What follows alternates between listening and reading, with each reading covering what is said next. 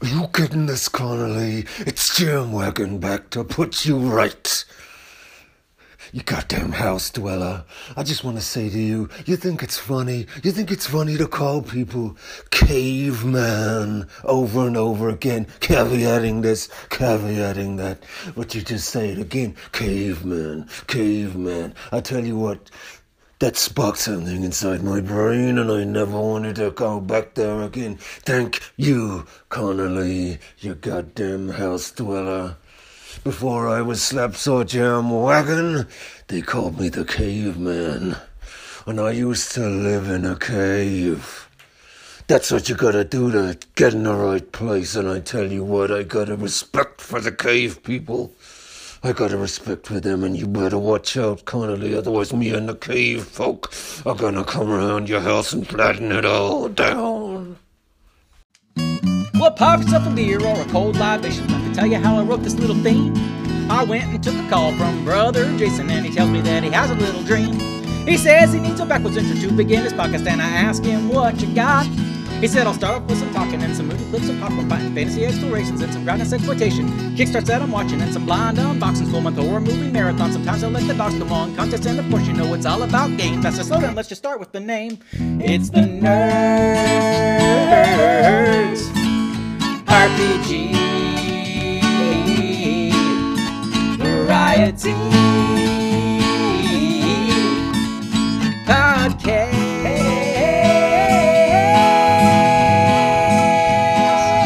with the other Jason. Welcome back to Nerds RPG Variety Cast. I'm your host, Jason. Today, I've got session recaps and a bunch of great listener calls, ranging from everything from counter spells to the granularity of attributes to spoilers in games.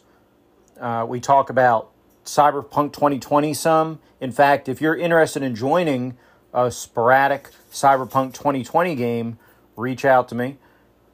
Also, we talk a little about... See, I'm a Looney Tunes character. We talk a little bit about the Morrow Project, which, funny enough, I couldn't pronounce in the segment either. We follow up on our segment on how to be metal with another caller with advice. And, yeah, there's just a bunch of neat stuff here. Carl calls in about violent TV shows, all kinds of stuff. So, let's get into the show. Session recap. Reaver. I apologize in advance. I'm driving to work in the van using my earbuds or AirPods or whatever you call them to record this. So there's probably more noise and road noise and things in the background. And I kind of ran out of time. And actually, I'm running late for work today, which is one of the reasons I took the van, because everything with a motorcycle takes just a little bit longer. You put the gear on, you got to check the stuff on the motorcycle. When you get gas, it takes longer. Anyway, long story. The point is, I'm driving the van, and I'm recording this in the van. Reaver is the upcoming Sword and Sorcery game from Raven God Games. And, of course, that's Joe Salvador. The quick start for Reaver is going to be out on Drive Thru RPG here in the next few weeks. And when it comes out, I'll definitely let you know. I've got something special in store for you when it comes out, when the quick start comes out, in conjunction with that. But until then, I'm going to share a playtest session with you. I'm not going to go really in depth in the rules because they're still being tweaked a little bit. You'll see them when the quick start comes out. But effectively, it's an OSR game, but it has some really neat tweaks to it. There is a dice chain system, and there is also a pool of points. We're tentatively using the term resolve during the playtest. I don't know if that'll be the final name, where you can spend those points to do cool things with your character. And then each class has different cool things they can do with resolve. Some things everybody can do, and some things are class specific. And it really dives into the Sword and Sorcery tropes, and you're trying to play big heroes in Sword and Sorcery effectively. Right? There is magic in the game, but magic is dangerous and kind of slow to cast. Spell disruption is definitely a danger in this game. Like I say, it's still under playtest, and probably there'll be disruption, or you'll be able to interrupt, like archers, missile weapons. So if you act before an archer and land a strike on them, it'll keep them from firing their bow that round, or they'll take a negative, things like that. All that's still kind of being tweaked. So I'm not going to really talk about mechanics, but I'm just going to give you kind of a narrative overview of this session. So Joe Salvador was a DM. I was playing. Carl Rodriguez, the GMologist Presents podcast, is playing. And another gentleman was playing who's a great role player, and you may have heard him here or there, I don't know. But I don't have permission to use his name, and he doesn't have a podcast to my knowledge, so I'm not going to mention his name. So let's talk about characters first.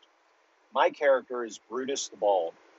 And in Reaver, you have your standard sword sorcery world, and it ties into the same tropes and kind of nations you see in Conan and in these stories. So there's a cross-reference there, so you can play a bunch of different ethnic types. Pretty much everybody's human, but you might get, different ethnicities, lean different ways, but you can pretty much do anything with anybody, I think. My character is like a Thracian, and he's kind of a Greek, Roman kind of guy. And Carl Rodriguez is playing a shaman, and I forget what part of the world he's in, and again, I'm driving the van, which I know I'm letting you down here. But anyway, he's playing a shaman, and he's currently on his year-long walkabout, and he's hooked up with my character and this other character. And the other character is a fighter type, but he's kind of a brutish fighter type, and he's kind of lowbrow, and, he'll be like a caravan guard, but also, not feel bad if they kind of steal from the people in the caravan. Oh, I don't know if I mentioned, my character's rogue. Brutus is rogue, but he's more of a thuggish rogue. And so your characters, they get careers, and the different classes have different careers, and those careers give you different abilities. So my initial ability is, because I'm part of the local thieves guild, part of the local mob, I have connections in the city and connections within the mob, and I can talk to people and know things about the area and stuff like that. But like I said, I built more of I can do thieving stuff. I can climb walls and move silently and lockpick and find traps and all that stuff. But I'm more of a heavy. So my boss is into extortion rackets, and he runs caravans of stolen goods, things like that. And I'm kind of the guy who sends to break people's kneecaps and whatnot. So the three of us are hanging out in our local city, in the city I'm from. And it's a walled city with a king, and it's surrounded by some other nations. Carl's nation, his shaman's nation, is not too far away. And we're hanging out kind of in the local tavern, drink house establishment, and we're outside on the patio enjoying a few adult beverages in the afternoon. Near us are the public baths, and there's a debate going on. And one side is a Thracian, a lady, and I don't have the notes with me, but Tiberia was her name. And then Mirko was the other person debating her. So Mirko, who was a native of the city, was saying that the Thracians should all leave the city. They don't belong there. They're a blight on the city. And the background, if I remember this story right, is the Thracian Empire had expanded, taken the city as part of it at one point, and now it's contracted. But a lot of Thracians stayed in the area, and there are a lot of Thracians that were born in the city. And so the city is like, mixed ethnicity. Well, he's arguing they need to kind of cleanse that and throw the Thracians out of the city, even though it's been a while since it's not been Thracian controlled. So he's arguing to get rid of the Thracians. She's arguing, well, the Thracians live here. They want to be here. Some are born here. They belong here. So they're having this argument, and it's getting heated. And every time she makes a good argument, Brutus is raising, because he's Thracian. He's, although born in the city, he's raising his mug, cheering, yeah, you tell him. And then he mentions that a spy had just been arrested who was reporting to an enemy of the city. This warlord that's, an enemy of the city. And the spy that he mentions is actually a friend of Brutus's, that Brutus's boss had hired at times, because he's, a pretty good lockpicker, pretty good, like a safecracker, effectively, the sword sorcery stuff. And so my buddy goes, hey, do you know that guy? Isn't that your buddy? I said, yeah, but he's no spy. I'll have to ask the boss about that later. And then, so Mirko has some thugs with him. And Tiberia has some bodyguards as well. So one of the thugs points over to me and says, there's another Thracian. I bet you he's another spy. And he's pointing at me, and then they start pointing at the fighter type that's with me, and saying, and him, he's a Thracian lover, and, trying to rile us up. And Mirko looks over, he sees me, and we lock eyes, and he says, yes, there's another one. He's probably a spy too. And I stand up and give him whatever the vulgar gesture is in that city, and tell him if he wants to make something of it, he can come over here. And his guards start coming towards us. So we stand up, and the fighter type with us has a spear with him. And I'm trying to think. I think that the shaman also has a spear, and I have a club.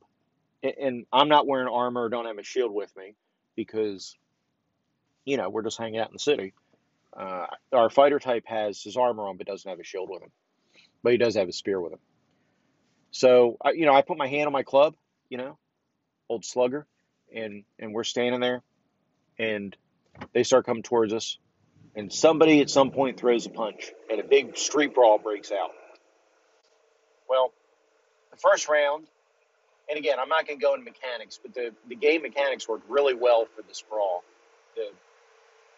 It's a really neat system. You can use that pool of resolve to aid your initiative. You can use it to have a better chance to hit, better chance to do damage, but you only have a limited amount, and then you regenerate a random amount each night. So you might not always fully recover each night after you sleep. And you want to save your resolve because you can also use it for things like not avoid death. Well, avoiding death, I forget what the term is. But basically, if you get killed, if you have enough resolve left, I think it was 8 resolve, you can use that to, instead of die, come back. But you'll lose some resolve, permanently lose some from your fate pool each time you avoid death. So eventually you'll be out of luck if you keep avoiding death. It's better than I'm making it sound. Anyhow, just to talk about the combat narratively, the first round, one of the thugs is going towards my buddy, who's the fighter. He just strides towards him. He's waving his spear in front of him, like, "Hey, get out of here! Get out of here!" The shaman is standing there, just trying to get it. He's saying, "Oh, can't we all talk this down?" Because he's unlike us. He's not a thug. He's like kind-hearted, and I think he's trying to. And he's a purist, and he's into, the natural world and your body, and being in good shape and balance the mind, the body, all this kind of thing. And he's saying, "Oh, let us all talk about this. We don't need to fight." And I've just got, and now I've got my club over my shoulders, kind of just standing there like, "Come on!" And one of these thugs is approaching me as well, although he's still a little bit off, the one coming towards me. Well, that first round, my fighter buddy is just waving his spear, telling them to ward off. The guy he's fighting, when it comes to his turn, tries to stab him with the dagger, or tries to punch at him, and he misses. The shaman, nobody messes with. It might be part of the wolf headdress he has on his head, too. The wolf head on top of his head. People might not want to mess with him. And then, even though one of the bodyguards is coming towards me, before he gets to me, one of the drug patrons in the bar takes a swing at me. Well, again, my guy's a thug, and, his reputation's important. His ego is important to him. So this guy takes a swing at him, but he rolls a fumble, so he doesn't connect with me, and he actually slips and falls in front of me. So I have a choice. Do I move forward and engage the bodyguard of Mirko, or do I curb stomp this guy that just took a swing at me? Well, this is my city. I've got a reputation. So I take a round to curb stomp this drunk bar patron because, he shouldn't be taking a swing at me. Next round, we're engaging with these guys. I manage to take the guy I'm fighting now. He takes a swing at me, misses, and I kneecap him with the club, and he drops down. Which I did a special move to knock him down, and we just narratively said I did it with the club. The same thing with my fighter buddy. He takes a spear and he sweeps the guy's legs out from under him with a spear. Nobody's trying to kill anybody at this point. We're doing some dual damage, and knocks him to the ground. and I don't remember if somebody took a swing at Carl Shaman or not yet. But, oh, no. The Shaman's starting to get ready to cast a spell. And now we see, now that we've taken two of their guys down, these other two bodyguards start coming at us, and they pull out daggers. They're serious. So the dagger guys engage us. They never managed to connect with me, the one I'm fighting, but I managed to thunk him on the head with my club and knock him out. The one fighting my buddy does manage to stab him and do a fair bit of damage to him, at which point he goes into a rage, and he just shoves his spear right in the guy's neck, spurting blood everywhere. He slumps down, and he takes the spear, and then he shrugs him off the spear, so he slumps onto a table. Blood spurting on the patrons. People are screaming. This is the first, real death, or the first death in the combat that I know of. And somebody does swing at Carl, and Carl takes him out, I think. Oh, no, Carl casts a spell at this point. Carl casts a sleep spell. Or he tries to, and he fails the first time he tries to cast a spell. Then the second time he casts it, it works, but because he can't control who exactly falls asleep, it does knock out 5 of Mirko's bodyguards, and then a bunch of bar patrons also fall asleep. But the guys with daggers we were fighting didn't fall asleep. And neither did Mirko or Tiberia. So we've got one guy on the ground dead, one of the Mirko's bodyguards speared through the neck. I've taken down a couple. The Shaman sees that a couple of Mirko's bodyguards, the daggers, are creeping up on Tiberia. It looks like they're going to try to assassinate her. So he rushes over there, body checks one into a wall, knocking him, a little bit senseless, but the guy's still up. And the other guy's going towards Tiberia.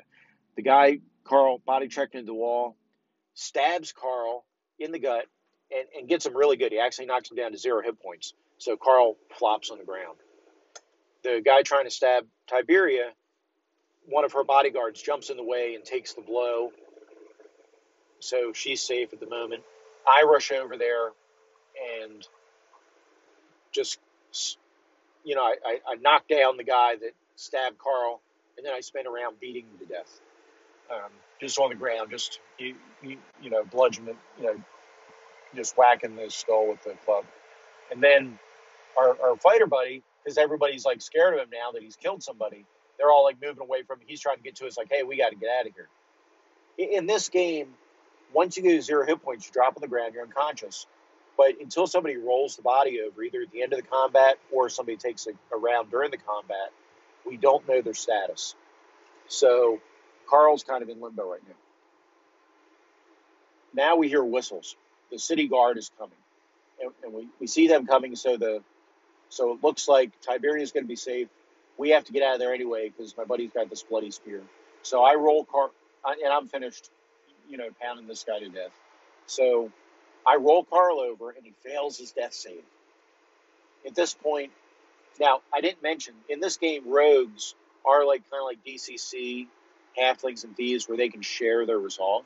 So Carl didn't have enough resolve left to cheat death, but I was able to loan him some resolve for my character, so he could cheat death. So Carl cheated death, which means his permanent resolve pool's lowered a little bit. So each time it gets harder to cheat death. And we talked after the session about maybe we'll do whether we're going to add scars or something like that, but that's still kind of up in the air. It might be an optional roll. But I'm able to roll Carl over. He's able to get up, and we get out of there. As we get out of there, we see some of the city guards surround Mirko and actually stab him to death. And Mirko's followers go crazy, and a riot breaks out. So we hightail back to my place, and I get them holed up in my place. We do some first aid. Carl has some healing magic. He's able to heal himself and heal our buddy. I go over and talk to I leave them in my place. I sneak through the city, go to my boss, hook up with him, talk to him about it. And he's a mid-level boss. And he says, yeah, your buddy that was locked up definitely is not a spy. I don't know what's going on. But, you might want to lay low for a while. And I told him we were thinking about, leaving the city. He said, yeah, that's probably a good idea. And I told him how Mirko was killed by the city guard. And he said, oh, that's not good. You might not know this, but Mirko was actually secretly in cahoots with this warlord outside the city that they were saying our buddy was spying for. So I'm like, crap. And there are riots in the city, buildings are burning, stuff like that.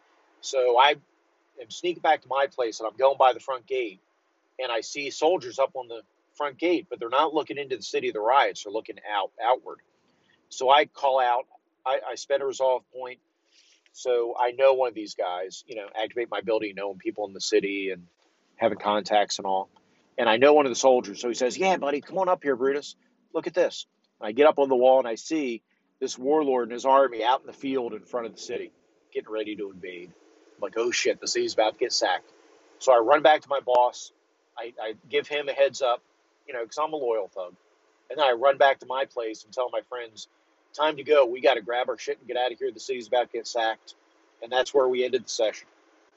And the next session, we're going to have to escape the city.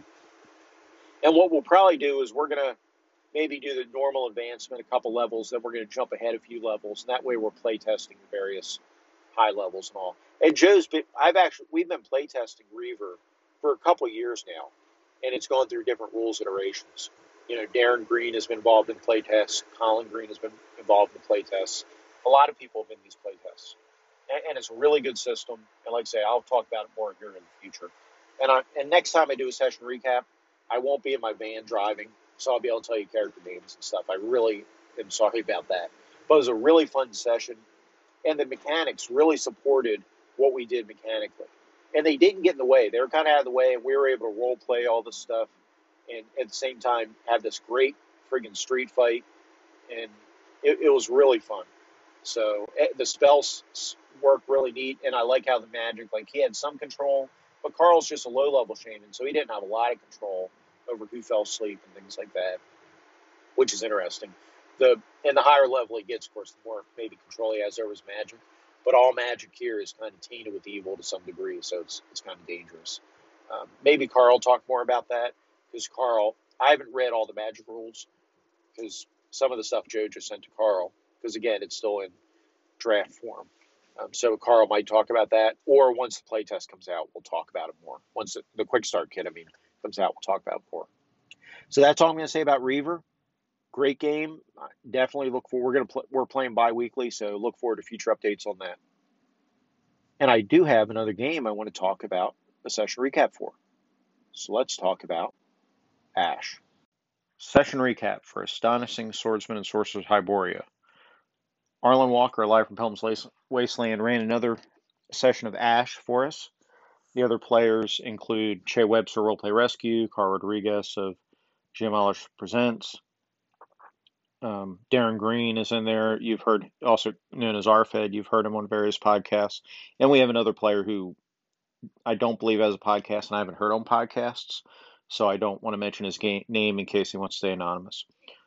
But if you've been following the saga of that story, they're on an island investigating, exploring this island, and we're currently at a tomb that has 3 sarcophagi in it.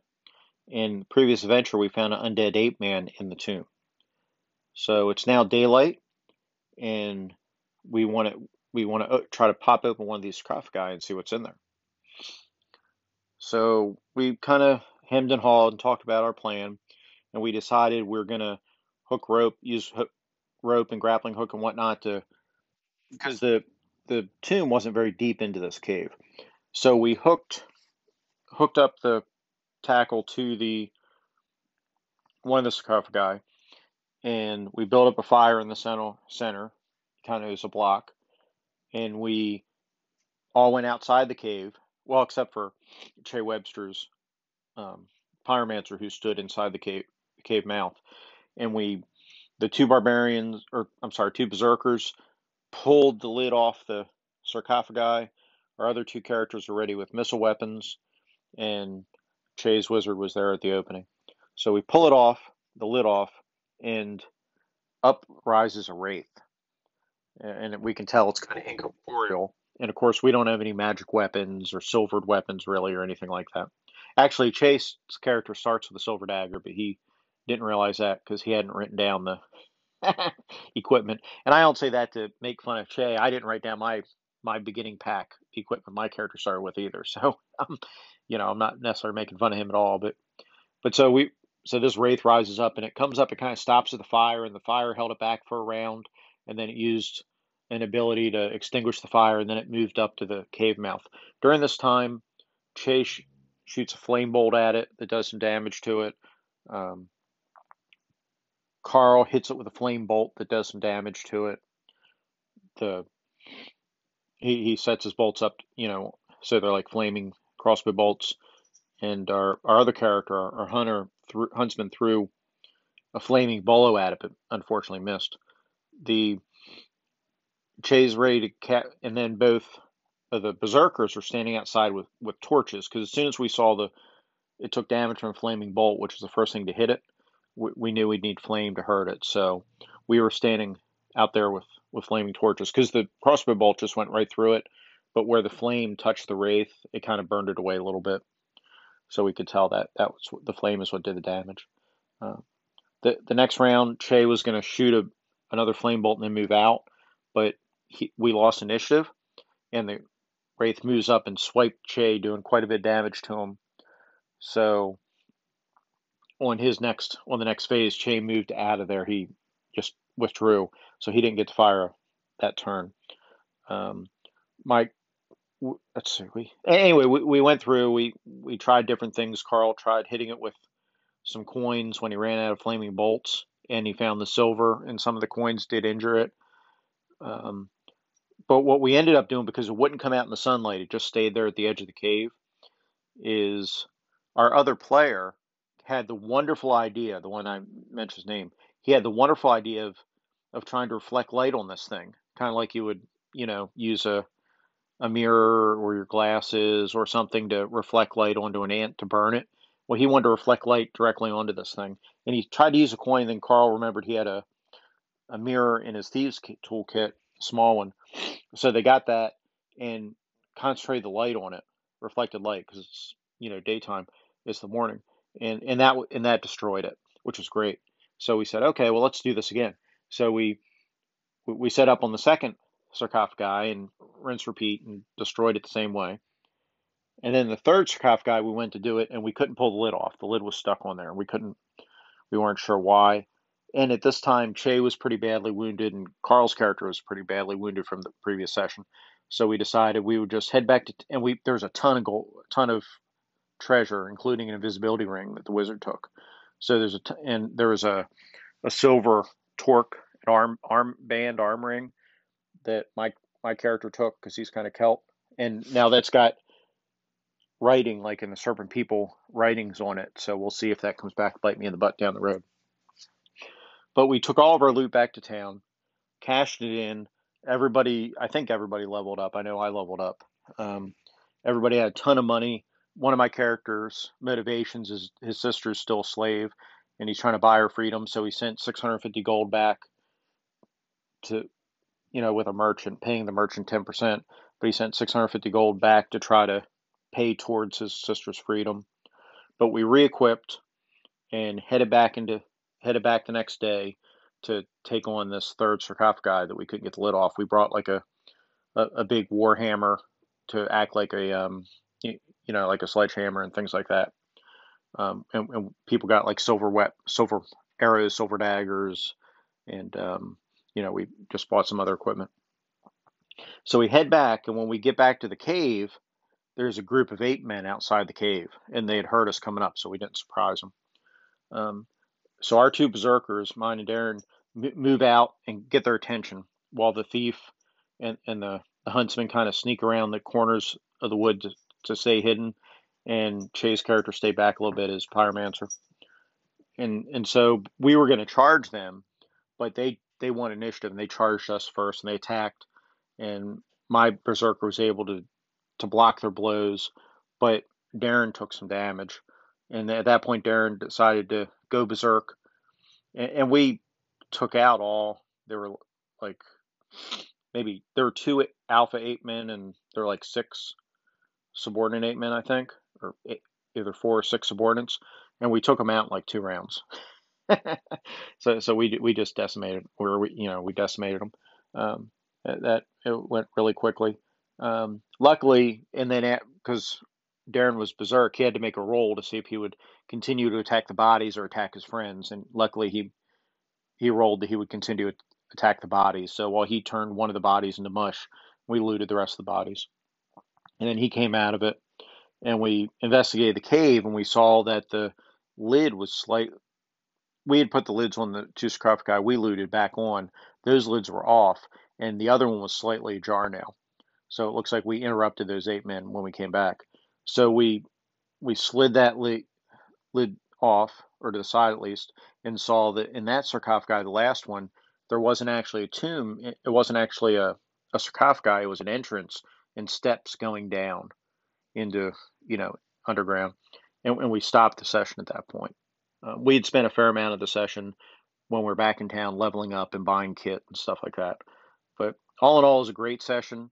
And the idea of using initially the coin to reflect light on this wraith to try to damage it and then using the mirror to do it was genius. That really exemplifies the idea of player skill. And when you talk about old school play style and OSR play style, nowhere on the character sheet, would you see an ability reflect light or something like that, right? This player just came up with this off his head. It was, the kind of thing that, you're thinking outside the box, what might work, and you just throw it out there. And to his credit, Arlen rolled with it. And, but to me, that is old school play, trying things like that. You're facing this opponent that you really probably shouldn't be able to beat, but because you're thinking outside the box and coming up with interesting solutions, you're able to overcome these things. So really, really great session.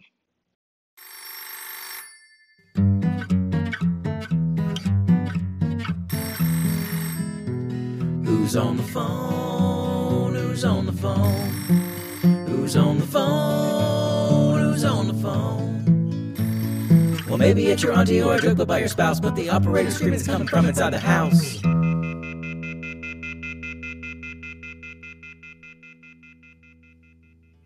First up is a call from Paul because it's about beer, and, beer is life. Hey Jason, Paul here. Just a quick correction. You said that Carl was calling in to defend beer, when in fact Carl was calling in to defend malt beverages with fruit. Okay, so I will allow that carve-out exception for lambics, but quite frankly, the first time somebody said, this IPA tastes like grapefruit, therefore it would be even better if we put an actual grapefruit in it, was the time when everything went wrong. And from there, it's not long till you've fallen into the hell of passion fruit. And now you have to check every single label to see if the adjectives are descriptions of taste or if they are painfully, distressingly literal mentions of ingredients. Hey, Paul, great catch. You're right. I misspoke. Carl was not defending real beer, and he should feel very badly about that. Next caller is Joe Richter, the Hindsightless podcast. Damn, dude. You absolutely shredded Morkborg, dude. Calling it the tap-out t-shirts of gaming? That's maybe the worst thing anything could ever be. And then saying you'd buy it at Spencer's Gift. While I love Spencer's Gifts, I totally get what you were saying, man. Holy crap. Nice, dude. The tap-out t-shirt of gaming. To be clear, Joe, Morkborg's interesting. There's some cool ideas in there. Like I say, I would totally use some of the tables out of the game. But just the aesthetic and the way it's presented and all that, I mean, that's the image I get. I don't know. But to be fair, I didn't come up with that term on my own. I read that on a private Discord where somebody wrote that was their impression. I'm not going to name who that is because I don't necessarily want them to get a negative... I don't want people to think bad of that person who posted that, but I think it nailed it. So, yeah. Like I say, there's definitely good stuff to pull out in Morkborg. I'm not down on the game. I just don't think I would... Like Carl says, he would pick up and run Morkborg, which might be interesting to do for a game, and I'd be down to try it, definitely. But to me, it's more just a collection of ideas and tables that I'll pull from, and it's more of a coffee table art book than an RPG. Where Viking Death Squad the intent is an RPG that you're really going to run. and it's not some weird art project, and it's not trying to be trendy. Mörk Borg, I'd have to go back and look at the book. I've got a hard copy of it. I'm pretty, Mörk Borg sells itself as heavy metal, and I heard somebody on a podcast at some point say, beware of things that call themselves metal. I don't think Viking Death Squad calls itself metal, although it is metal. But I think Mörk Borg calls itself metal, so take of that what you will. Oh, I remembered what else I wanted to say regarding Mörk Borg. I've not played it. Some people seem to say there's no rules, and other people seem to say they're great. But I do think, contrary to your remark, that people don't play Mörk Borg. And, contrary to that claim, I think there's a lot of people who are playing Mörk Borg and really liking it. There's all these third-party releases, all sorts of stuff going on, and of course it's visual, but I think people are playing it. I think they are. Hey, Barney, thanks for that call. Also, folks, if you didn't realize, that call before the opening credits came from Barney's account, although I can't promise exactly who that caller was. But other than, being a caveman, no mercy. Barney, I hear what you're saying, but have you ever met anybody in person that plays Mörk Borg? Or are they just people on the internet? Are they bots? Are there just a bunch of bots on the internet playing the game? I don't know. Just because the supplements sell, and I have seen a bunch of supplements kickstarted for Mörk Borg, it doesn't mean people are playing it. They're just collecting it for the art value and hanging it on their wall, right?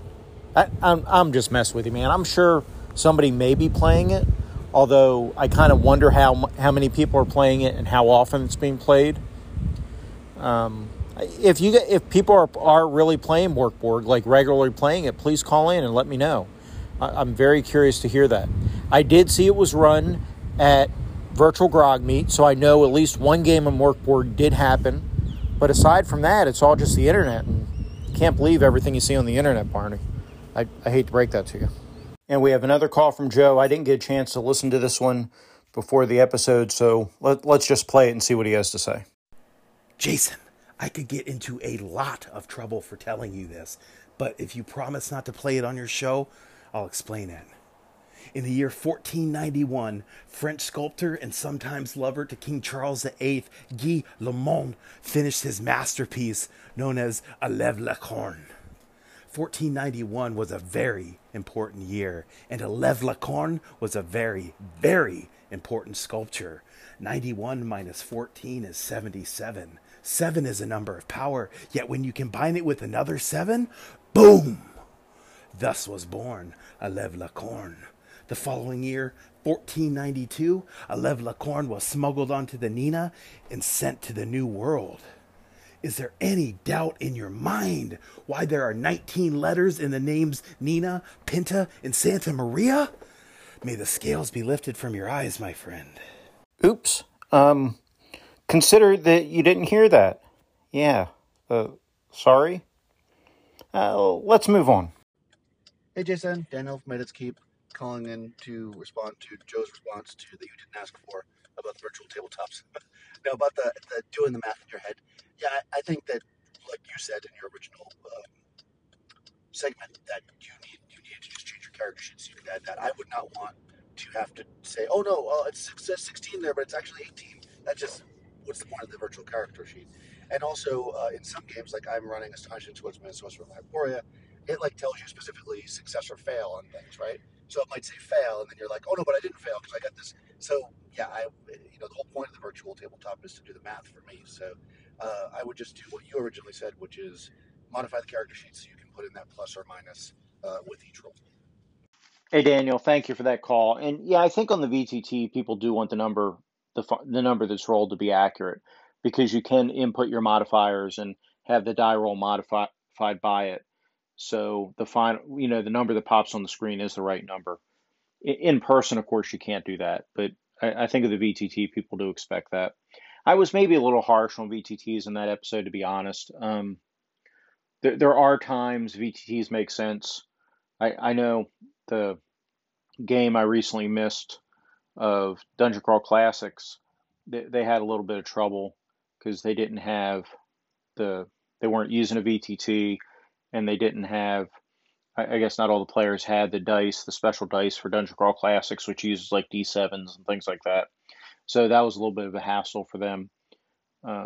So in certain cases, I can see where VTTs would be handy. Or in the case of Dungeon Crawl Classics, just go to the Purple Sorcerer app, which is amazing. Highly recommend everybody that it's even thinking about DCC, or even if you don't play DCC, get the Purple Sorcerer app. It's called the Crawler. So go check that out. Well worth it. It's a great dice roller. In fact, that's the only dice roller I have on my phone is that Purple Sorcerer Crawler app. Highly recommend it. Let me provide a little context for this next call. If you're familiar with D&D or most systems, your attributes like strength, intelligence, constitution typically have a numerical score and then a bonus number. So you might have strength of 10, bonus of 0, or strength of 15, bonus of +2, something like that. ICRPG gets rid of the numerical score and just uses the bonus. So in ICRPG, your strength might be 0 or just +1 or +2. Daniel said he didn't like that. But on Discord, he made a post saying he did not like roll under systems. So I asked him about that. And this is his, if he doesn't like roll under systems, where like if you have a strength of 15 to pass, you'd have to roll under 15 on a 20-sided die. That's an example of a roll under system. So I asked Daniel if he doesn't like roll under systems, why he wants that number there instead of just the bonus. And he provided me an answer. So let's hear it. Hey, Jason, good question. And it made me think about it. So there's two reasons I can think of off the top of my head. Number one, I just want to state that it's not that I don't like roll under mechanics, it's that I don't like it to be the only mechanic, basically like Black Hack, because I don't want everybody to rely on their ability scores too much. So one way would be I would use it for a roll under, right, which would be less often. But the other, just more direct thing to answer your question, a 15 has a +1, right? But so does a 14. So if somebody with a 15 and a 14 both had an arm wrestling contest, would win, right? It's a little bit more granularity. Also, because of the way that 5e has you increase your ability scores, having odd and even numbers helps kind of balance out how you grow your character. Now, I know that that's not how it works in ICRPG, but I'm saying if you're in 5e, which is a hack of, right? So, that's why, because if you have a 14, right, then you need to add 2 points to it to get to 16. But if you had a 15, you only had to have 1 point. So that helps in character growth. The third reason, which is probably not as good, but for anybody who plays any kind of D&D games, if you say to somebody, I have a 15 strength, or I have an 18 strength, or I have a 7 strength, they immediately understand what that means because we're used to the game. If you say, I have a +1 in my strength, it doesn't come off the same. It just doesn't. So mentally, that's why I said it's a mental thing. I can understand a 15 strength much better than I can understand a +1. The other thing, too, is that you have that whole range, 9 to 12 for this +0, right? So that's a big difference, right, between 9 and 12. Now I'm talking old school games, not 5e. But, so it really, that's why I think there needs to be some granularity somewhere, and that's where I like it. I don't even care about it. Bonuses like OD&D, no bonus for strength, right? But if you tell me a character has a 16 strength, I'm going to let them do a lot more than somebody with a 9 strength, even though it doesn't actually say that in the rules. That's, again, a rulings over rules thing, and I know some people like that. Okay, Daniel, that makes sense. So the issue really is the granularity. So at that point, what is the optimal granularity? Is it 1 to 6, which is kind of, well, actually ICRPG, because you could potentially go negative in your attributes too. So, is it, if you go negative down to -6 and positive up to +6, say, that would give you a 12 range, right, in granularity, or is it 13? Anyway, math isn't my strong suit, but how granular do we want it? Would a system that works off of 2d6 for attributes be granular enough? And if 3d6 is, 3 to 18 is good, then would a d20, would 1 to 20 be better? or a D30, or, of course, the king of all systems, the D percentile? Would we be better off with the tribute scores that range from 1 to 100, because it would provide that much more granularity? Plus, not only would the D&D players get it, because everybody understands percentages, everybody understands 70% or 60%, but people that have never played a role-playing game before will understand that D percentile score a lot better than they'll understand 15. Just curious. Daniel's next call is in reference to a conversation Joe Richter and I are having about spoilers, and whether the GM telling the players the name of the monster is a spoiler, or telling them the spell that an enemy caster is casting, not after it's cast, but during the casting, or if it, they get disrupted or interrupted during the casting attempt, if you should tell them what the spell name was.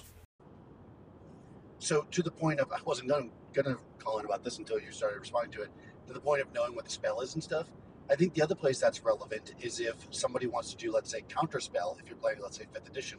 I'm pretty sure, there's very likely Pathfinder has that.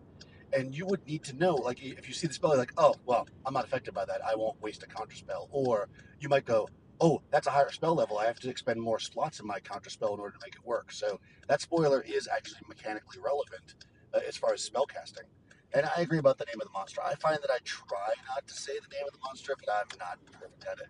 I like the idea of just explaining what the monster looks like, but we all let it slip sometimes. But I think the spell, though, and that's like not even a flavor thing, that really is relevant in the way the game is played. Am I going to try to do a different reaction because I know what spell they're about to cast, or that got stopped, or whatever. So pretty good ideas going on there. I like it. That's interesting, Daniel, the idea of counterspell. And I haven't played these WotC versions of D&D, so I can't speak to that. But I would think maybe, and especially if they haven't finished the spell yet, I would think you'd need some kind of role. Maybe Pathfinder has a skill for this, and maybe these other games have a skill for this, spellcraft or something, I don't know, or magic lore, arcane knowledge, or occult or something. But I would think the character would have to make a roll to recognize the spell being cast. Unless if they have that spell themselves, maybe they would recognize it. But depending on how mechanical spellcasting is in that world, are the hand motions exact same every time it's cast, or does it ping caster to caster? Like in DCC, Dungeon Crawl Classics, to you and me, Russ, I could easily see that, the casters might move differently and have slightly different things for the different, each caster might be different. And the same thing with Savage Worlds, where, you get to put different, I forget what the word is right now, but Savage Worlds, each caster decides what their spells look like and how they do it. So in those systems, and a system like Barbarians of Lemuria, they might look different depending on the caster, where in systems where they turn magic into science, like people want D&D to be, which is fine, and like The Witcher, right? The Witcher TV series, then the spells might look exactly the same because it's an exact science how to cast it, or like Harry Potter, right? So I wonder if they're just starting the spell, if it's appropriate to make them roll to recognize the spell, or you just have to guess when you're creating your counterspell and hope that you make a strong enough counterspell. I don't know. What do people think about that? And again, I don't know anything about WotC D&D, so I might be totally off base here, but that's kind of where my mind goes when we talk about counterspell. What do you guys think?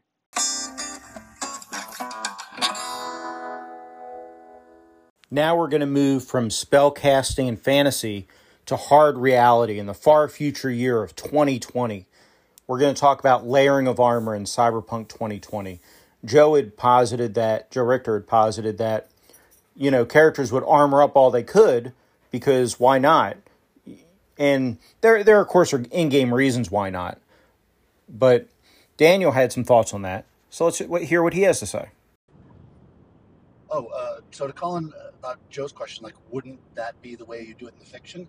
I mean, you said, yeah, you could do a undershirt, vest, and then also hard armor, but why wouldn't you do that? Or why don't they do it every day when they're running around? Because it's not comfortable. I mean, I would imagine that if you are playing with, I don't play Cyberpunk, so I don't know the rules, but if there is some kind of encumbrance rules or whatever, that's fine. But if that stuff's being hand waved and you can just layer up armor, then that to me isn't realistic. You wouldn't do it because it's uncomfortable. It would slow you down. It would throw off your aim. There's all kinds of reasons to not wear all kinds of layers of clothing. I mean, just think about winter clothes. Forget about armor. Like if it's super cold out and you put on layer upon layer, you can hardly move your arms. I mean, that's going to be the same thing with this armor. So I don't think that people would walk around like that. Now, if they're about to go raid a place, that's different, you know. So I guess it really depends on the situation. But as far as just like walking around in it, I don't think you'd layer armor if you would. So I got cut off, so I don't know where that was. But I guess my point is that, yeah, if you're about to go raid something like a SWAT team, you're going to put on the highest amount of armor possible, especially if you know you've got combatants in there with weapons, right? But if you're trying to sneak in to something like you're a spy or whatever, you would probably not want to wear all kinds of heavy bulky things. So it kind of depends on how people are playing it, you know. And I think that also comes down to, again, certain GMs don't follow or hand wave certain rules and thinking it won't affect other things. But that's a good example of, if there is an encumbrance rule, if that's being hand waved, that's a big deal right there. Daniel, you're right about layering armor, and the Cyberpunk 2020 game does address this actually. So on page 101 of the book, the core book, there's this, which is in the combat section, they talk about layering armor, and I'm just going to read this directly out of the book. Of course, this is written by Mike Pondsmith, one of the great RPG writers. Layering armor. What a concept, you think, shrugging into a bulletproof t-shirt, bulletproof vest, and a Kevlar armor jacket. Theoretically, one should be able to layer protection upon itself until he becomes invulnerable. Wrong-o. First of all, let's look at reality. If the average cop could stack layers of armor on himself before tackling a domestic disturbance call, you can bet he'd do it. But he doesn't, because it just isn't practical. Here's why. When you layer flak jackets, you aren't invulnerable, you're just immobile. While modern armor isn't as heavy as old-fashioned armor plate, it's very encumbering from the movement angle. Straps, buckles, padding, and stiff plastic add up to restrict arm movement, chafe the torso, and weigh down the legs. Pillsbury Doughboy padded arms don't lift guns very well, and well-stuffed legs aren't much for bending, climbing, and running. For this reason, every armor type in Friday Night Firefight, the combat system for Cyberpunk 2020, has an encumbrance value. When wearing body armor, add up the total of the encumbrance values listed on the armor table and subtract this from your character's reflex stat. Even if you're cybered up, a lot of armor is going to cost you. The reflex stat in Cyberpunk 2020 is how you determine who's going to go first. It tied into initiative. And solos, which are your bodyguards and your heavy hitters in this world, the solo gets to add their level to the reflex, and that's their special ability. So they pretty much always go first in the firefights. And if you're wearing armor, the thing is, in combat with guns, you want to fire first, okay? Because the damage, whoever shoots first, that damage is taken into account before the other people shoot, right? So it's not all simultaneous, and who shoots first often wins. So yeah, it does take into account. And actually, there's another rule that they do in here where you can only layer a maximum of 3 layers of armor at any one time, and no more one of those layers can be hard armor. They break things down into hard armor and soft armor. So your vest that cops wear under their shirt, that's soft armor. Where like a flak jacket, like riot armor is hard armor. So you can only have one hard armor, and you can have 3 layers total. And when you add these additional layers, they get additional encumbrance penalties too, because they're really trying to discourage players from doing this layering armor thing. So the rules do take this into account. The Cyberpunk 2020 Friday Night Firefight rules are really cool. They're, mind you, this is based on 80s FBI statistics for the most part. They went and looked at FBI statistics and shootouts and things like that, and used all that to try to make a realistic gun combat system. And if you ever go to Seth Rukowski's videos, I linked one in my last podcast where I talked to Joe when we created the character. They talk about how awesome. Seth talks about how awesome the system is, and the thing about Cyberpunk 2020 is people still play it to this day because the shootout rules are so awesome. But yeah, good call on the layering armor, Daniel, and yeah, no disagreement here. Speaking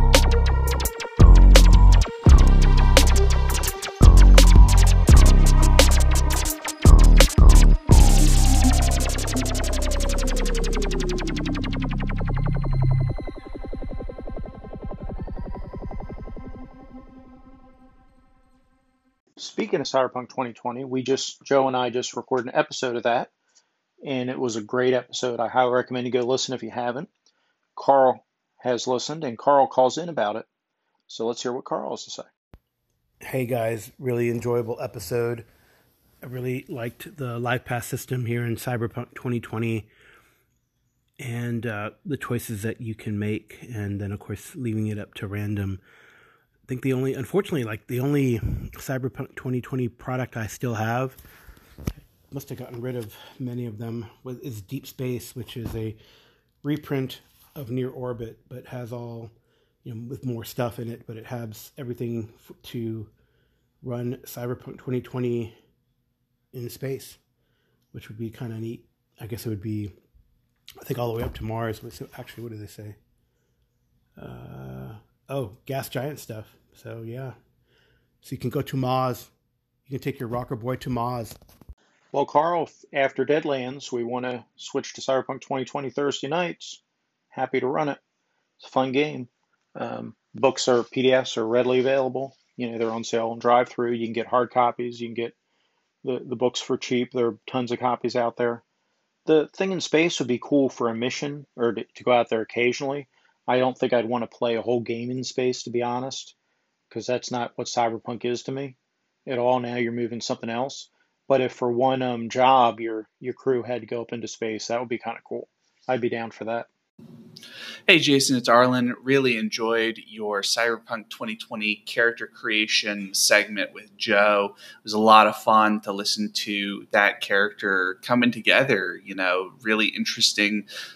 The whole life path system was really cool. I have some other games from R. Talsorian, but I don't think I have Cyberpunk 2020, but anyway, I really like the sort of life path stuff that they do in their games, so that's really cool. But yeah, I thought it was a lot of fun, so keep on keeping on, and I will talk to you soon. Thank you for the kind words, Arlen. If you guys aren't checking out Arlen's podcast, Live from Pelham's Wasteland, maybe you'd prefer to check out his YouTube channel, which is also called Live from Pelham's Wasteland. He reviews lots of neat games, and he does some solo plays over on his YouTube channel, and Arlen runs a lot of neat games. So thank you for the feedback. Really appreciate it. And now we have a contribution from Down Under, Brian from the Have to Look That Up podcast. Let's hear what he has to say. Aloha, Jason. Actually, g'day, Jason. And I'll include Joe because I just started listening to your Cyberpunk 2020 character creation collaboration with him. I'm only about maybe 20 minutes through. Is the second one I picked up on my run, and already loving it. I missed this completely. I know I've talked about it on my podcast, but I really need to get myself probably an online game, considering where I am. But pretty excited, so I'm going to go back to finish it. Two things to note. Yeah, I was the same. I did not realize, Mike Pondsmith's ancestry, background. I mean, I think it's fantastic. The game is fantastic. So I'm glad that it gets a little bit more of a celebration, just because, not that it needs to be a big deal, but I think given everything that's going on right now, it's good to make it a big deal. Also because it's an awesome game. So for part two, the second thing, I'm not very far through. I realized I enjoy your beer recommendations, especially being now in Australia, where, truth be told, fantastic beer and a blossoming craft beer scene. It's a bit behind the U.S. and maybe even some European countries, but it's been in the explosion period, definitely over the last 5 years that I've been here. Now that I'm here, it wasn't like this even 5-10 years ago. And so it is pretty neat to see here. And what I may start to do when I actually get back to pod is include some notes on what I'm drinking, just in the interest of culinary education and international outreach. I don't know how many of them will be available in the U.S., but I'm gonna do it. So hopefully you enjoy. Cheers, man. Hey, Brian, thank you for those kind words. Yeah, I would love to hear beer recommendations with your episodes. That'd be very cool. And, you know, if we can work the time difference out, I've played with people down there before. Who knows? Maybe you, me, and Joe can set up a Cyberpunk 2020 game online. Stranger things have happened. This next call from Paul isn't really about my conversation with Joe. This harkens back to an earlier episode where Joe responded to Paul's reading of Snow Crash by Neil Stephenson, a cyberpunk novel. So let's listen to what Paul has to say to Joe. So it's interesting that Joe called out the chrome as one of the things missing from modern cyberpunk right after talking about Snow Crash. And Snow Crash is interesting because it's sort of one of the least chrome books out there. And, I mean, there may be some things I'm not thinking of, but it seems to me like Snow Crash was sort of the last fully of its time cyberpunk novel. It was, very au courant for that moment in the 90s. And after that, cyberpunk became almost a retro-futurist genre. I mean, so that future vision of, chrome dystopias that we had in the 80s is, from our perspective now, sort of like the visions of, the atomic-powered rocket ships of the 40s and 50s.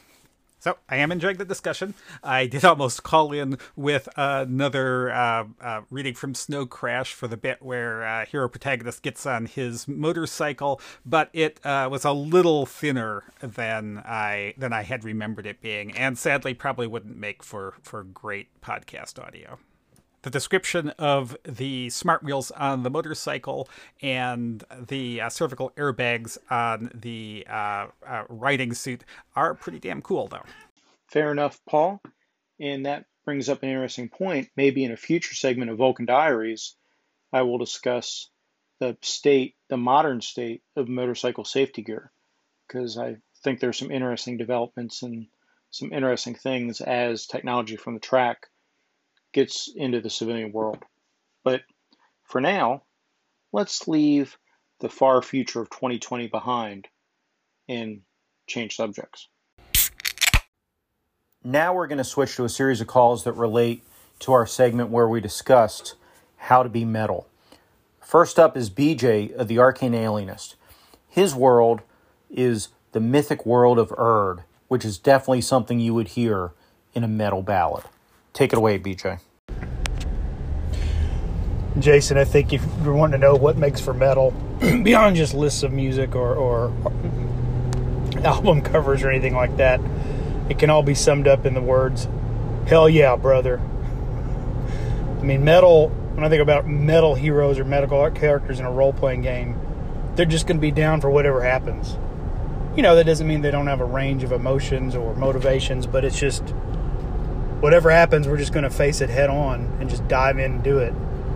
And if we die, we die. If we live, we live. It's just, but it's sort of, being metal, I guess it's almost like metal, METTLE. You have that gusto, that iron will to just plunge forward and face reality, come hell or high water. So that's what I think of a metal role-playing game.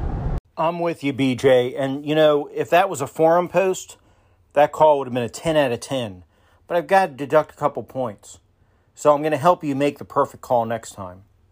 And it all comes in your voice here. So repeat after me. Oh, yeah! Once you can master that, BJ, you'll be making perfect calls, even if you're talking nonsense. Just remember our motto. Strike first. Strike hard. No mercy. Oh, yeah, brother. Hey, Jason, Daniel from Manskeep. Thank you for all the advice on the metal, and Carl and also Joe. I'm in here right now tearing all the sleeves off my shirt. I'm listening to some Iron Maiden. I'm getting ready. Now, if I run, maybe Tales from the Loop? No, that's probably not metal enough. We need something really metal so we can smash things and turn it up to 11. Yeah, all right, I'll work on this. Maybe I'll do, I can run that 007 James Bond game. James Bond, metal.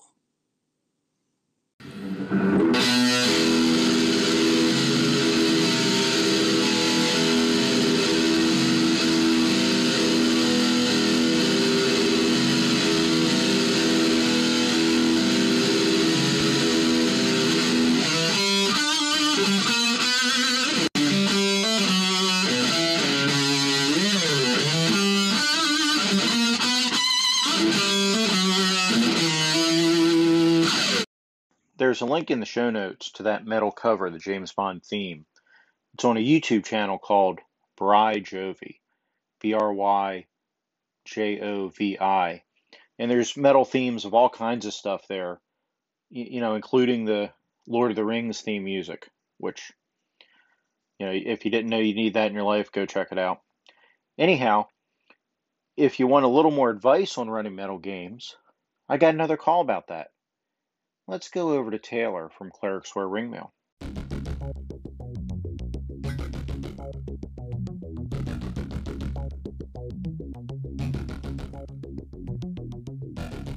Jason.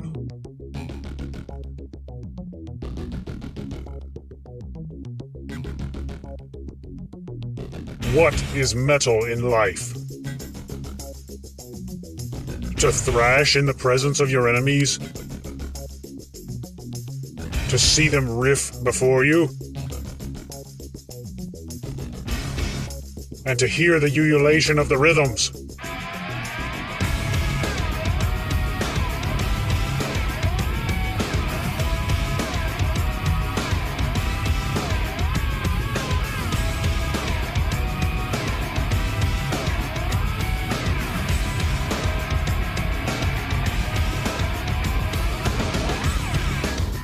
Metal is a state of tone and infusion. Expose yourself when authoring or preparing for your adventures. Make sure to immerse yourself in music that will match the tone, perhaps something soothing, like Motorhead.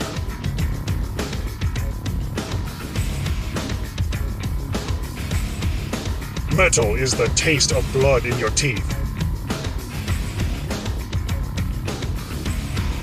If your game is anemic, like when your players, having bought a new supplement, want to take their characters to prom, consider an iron supplement. But not without sufficient dietary fiber.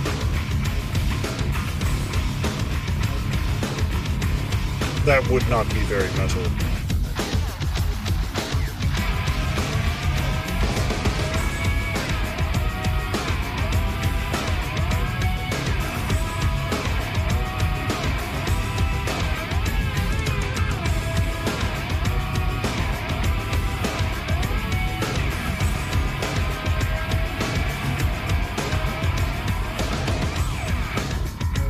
Metal can be beheld. Make sure there are plenty of skulls in your game, at least as many as there are players. External skulls. Most players bring a skull with them, hidden behind a flesh veil. Maybe use a skull dice cup.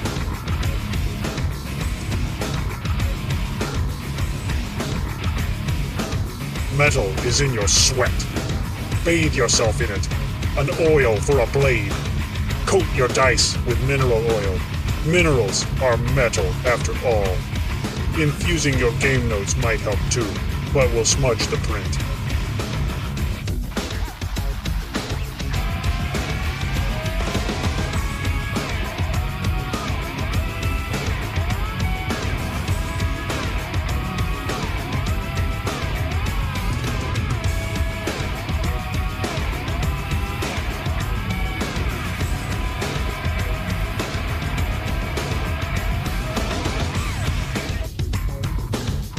Metal is something you can feel. Run it up your skin. Let the goosebumps pulse. Tablature for the guitar riff on your flesh. Consider running online a mechanical keyboard or mouse made of iron with spikes on it.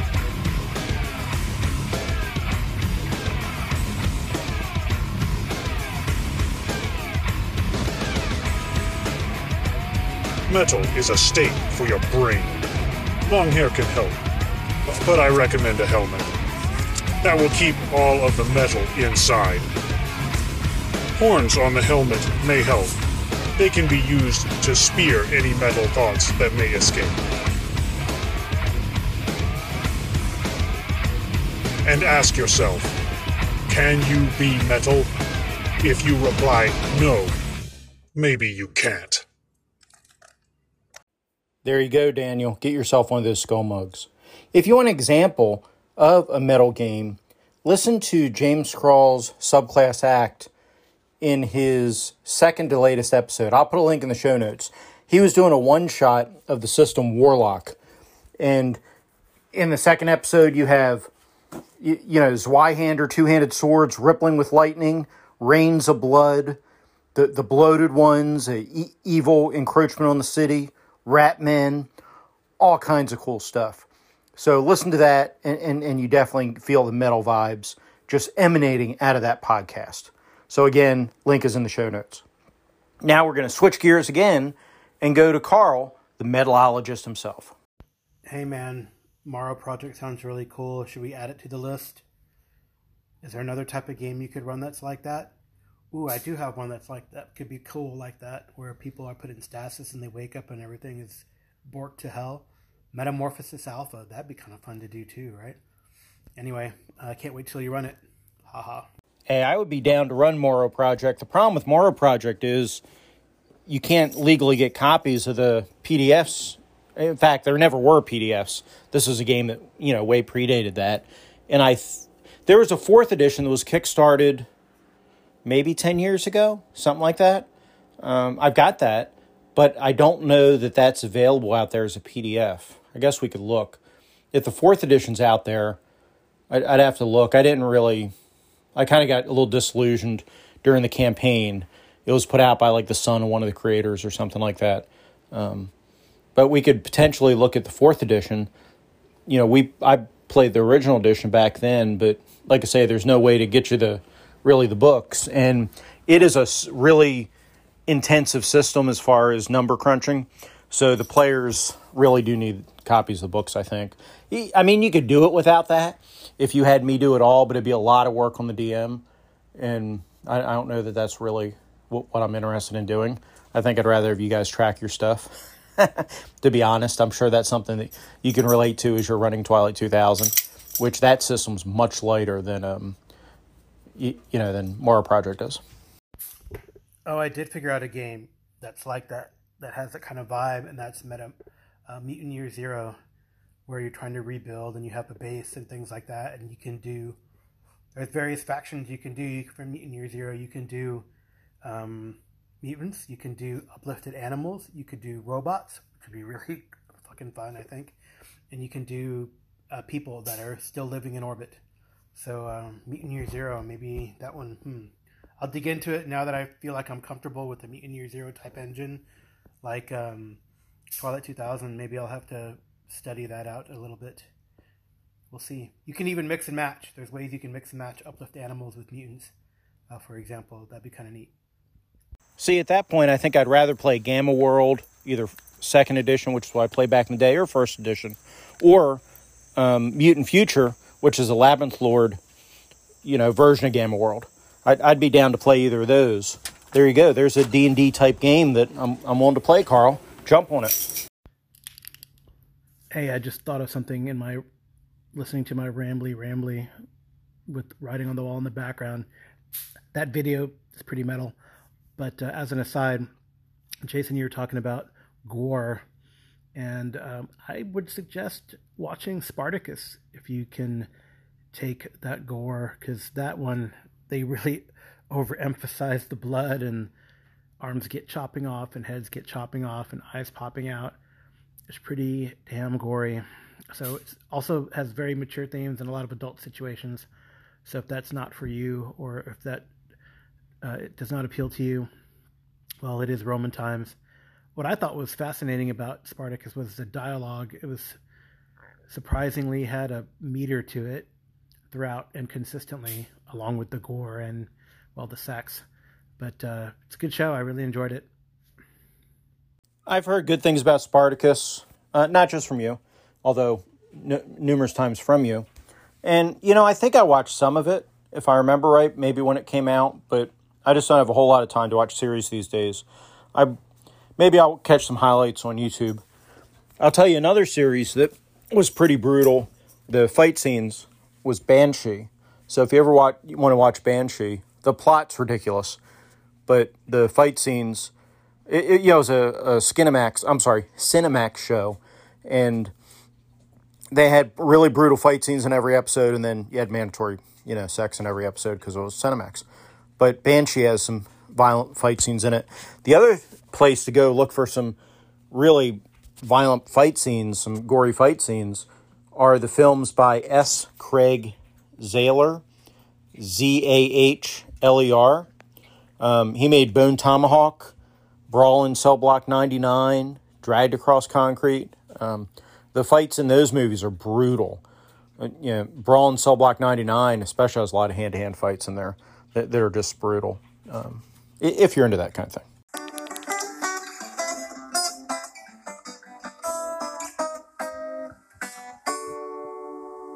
Okay, that's the end of the RPG segment.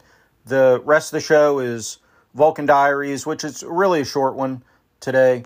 But in case you can't stand that and you want to get out of here, I want to thank all you listeners for tuning into the show, no matter how long you listen.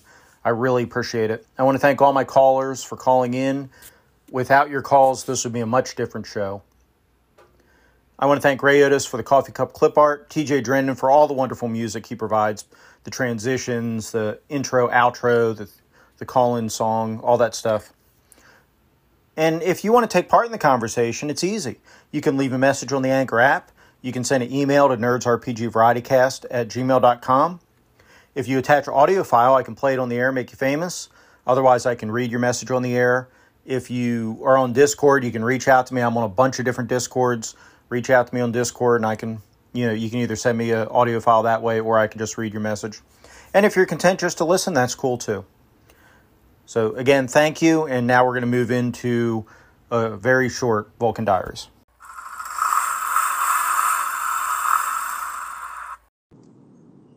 Hey Jason, Daniel from Manscaped calling in. Thank you for answering or giving me some more information about the motorcycle and the speed and everything. I think that sounds about right then. I mean, you do want to pass people as quickly as possible, clearly, even if you're in a car, right? You don't want to be dragging out beside them, especially in a two-lane highway. So, yeah, maybe 20 miles an hour is right. I'm not really sure. As far as scooters, yeah, I agree. I mean, I had a couple of friends actually, who've had scooters that lived in, like, Brooklyn. I mean, I live, as I've said before, 50 miles from Manhattan, so I would need an actual motorcycle. But yeah, if I lived like where I could just commute inside the urban environment, a scooter would be really nice. So, yep. In any case, thank you, and talk to you soon. No worries, Daniel. I'm enjoying the conversation, and I should have mentioned this last episode when I was talking about speed limiters and whatnot, or I guess 2 episodes ago. Whenever I talked about speed limiters, I did a little bit of internet research, but one of the things I looked at was a video on a YouTube channel done by Stuart Fillingham. And I'll include a link to that video in the show notes. And that's where he talks about the black boxes and the potential for people to be spied on by that. I don't know how accurate that is, but that's kind of where I went to for that information. Hey, Jason. Thanks a lot for answering the question, or thank your friend for me from the railroad there for answering the questions. A lot of good information there. Yeah. I mean, again, I don't know anything about it. I'm just very curious, so that's very cool. I mean, hopefully whatever changes could happen that would make it possible will eventually happen, one way or the other, right? Who knows how those things work out. So, again, thank your friend for me. Thank you for taking the time to answer the questions, and I'll talk to you later. Hey, Daniel, no problem. I'll definitely pass your thanks on to them. In fact, Daniel, I have some more comments from my secret commentator because they wanted to talk about speed limiters in the trucking industry, a conversation we had in a previous Vulcan Diary. So they said the reason that the little guys, the small truck companies, are impacted by speed limiters more than the big guys is that in the trucking industry, the big guys all have contracts with rail providers. See, this rail provider conspiracy. Yeah, actually, it's not conspiracy, it's just business. If you look at J.B. Hunt or Schneider, which are big trucking companies, They will pick something up from the port in Los Angeles, cart it 5 miles to a railroad junction, and then it'll be shipped to San Francisco, or it will just get hauled to, say, Montana, and then Snyder will pick it up again and take it the last mile. The little guys don't have those contracts with the rail companies, so they actually have to abide by the 65-mile-an-hour speed limit on the interstate, where the big boys would have less exposure. Also, talking about tracking vehicles, look up electric logbooks. For the past 10 years or so, vehicles over, I think, 12,000 pounds have had to have a system in it that GPS tracks where they are, how fast they go, and the times the driver clocked in and clocked out. So in terms of measuring and observing, the industry norm at this point in logistics is to use the black box to track these things. So that's interesting. Again, those are his words, not mine. But they're pretty spot on. Yeah, I knew about black boxes and the limits on truck drivers and, forcing them only to drive so many hours, things like that. My informant also says he would be curious if Google, Apple, etc. actually keep map data that the government would want. Cell companies don't track your calls or texts unless ordered to by warrant, because it's cheaper to do that way than collect it and deal with perpetual subpoenas, which actually makes sense. So anyway, there's just a few other comments, and we'll finish the episode out with a final call from Paul. I've been enjoying the discussion of trains. I was never a huge fan of trains. I mean, I like them well enough, but my wife absolutely loves them. And since then, we've done a lot of train-related activities together, going to museums and so on, and actually taking a steam class where we're learning to operate old steam engines, like steam traction engines, but also the place we went to had a small-scale steam locomotive that you got to help fire up and drive as part of the event. So all very cool stuff, but recently I've actually discovered that train simulation is pretty darn cool. And here I'm talking train simulation software on a computer where you have a first-person view from a train cab and train controls, and you could actually buy sort of USB controllers modeled after train control throttles and brake levers and so on that add to the experience. So the first time I saw Microsoft's Train Simulator, and this was like when it came out in 2001, I thought it was like the dumbest thing I had ever seen. You just go forward? Like, what is the actual point here? But if you look at sort of the modern, Train Simulator 2021 or Train Sim World, they are actually doing some really interesting stuff, and learning about the signaling, the really well modeled cabs of the trains, and then sort of figuring out the how to work the various types of brakes and the controls is actually pretty darn cool. And I have spent a lot of time ferrying freight through the Pennsylvania countrysides and doing some passenger pickup and delivery in London. So never thought that I would enjoy train simulation, but it's actually pretty interesting. And my wife enjoys it too. So anyway, enjoying the transportation discussion. Thank you so much for sharing that, Paul. Very cool. My dad's really into steam trains. He never did it as a job or anything, but he's always enjoyed steam trains and does model railroading. We've, he does really big railroad layouts, and there's ways you can make the model steam engines blow smoke. The little engines will have puffs of smoke coming out of them. We've been up to Strasbourg. I think it's Strasbourg, the train museum there in Amish country, out there by Lancaster. We've been out there a number of times, ridden the steam train there, and looked at all the trains out there and all. Really neat stuff. But again, it's been many years since I've been out there. But yeah, good memories. Thank you again for sharing. Okay, that's it, folks. If you want to take part in these conversations, then reach out to me. If not, I'm glad you're out there listening. Talk to you next time.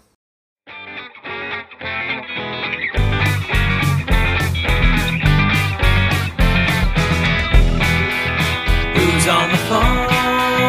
Who's on the phone? Who's on the phone? Who's on the phone? Well, maybe it's your auntie or or a joke about your spouse, but the operator's screaming it's coming from inside the house. What's in the box? What's in the box? What's in the box? What's in the box? Well, the audience was pretty sure he took a pretty head, and the only question left is if that fiddle shoot him dead. Bring on the gold, bring on the gold. I want some more, bring on the gold. Well, the butcher is a dustman and your moil is quite a tipper, and I'm assuming that your partner back there in the wood chipper. Don't look away, don't look away, don't look away, don't look away. Well, the zombies are rising and the world has gone to heck. We're living for the dying and we're dying for the train wreck.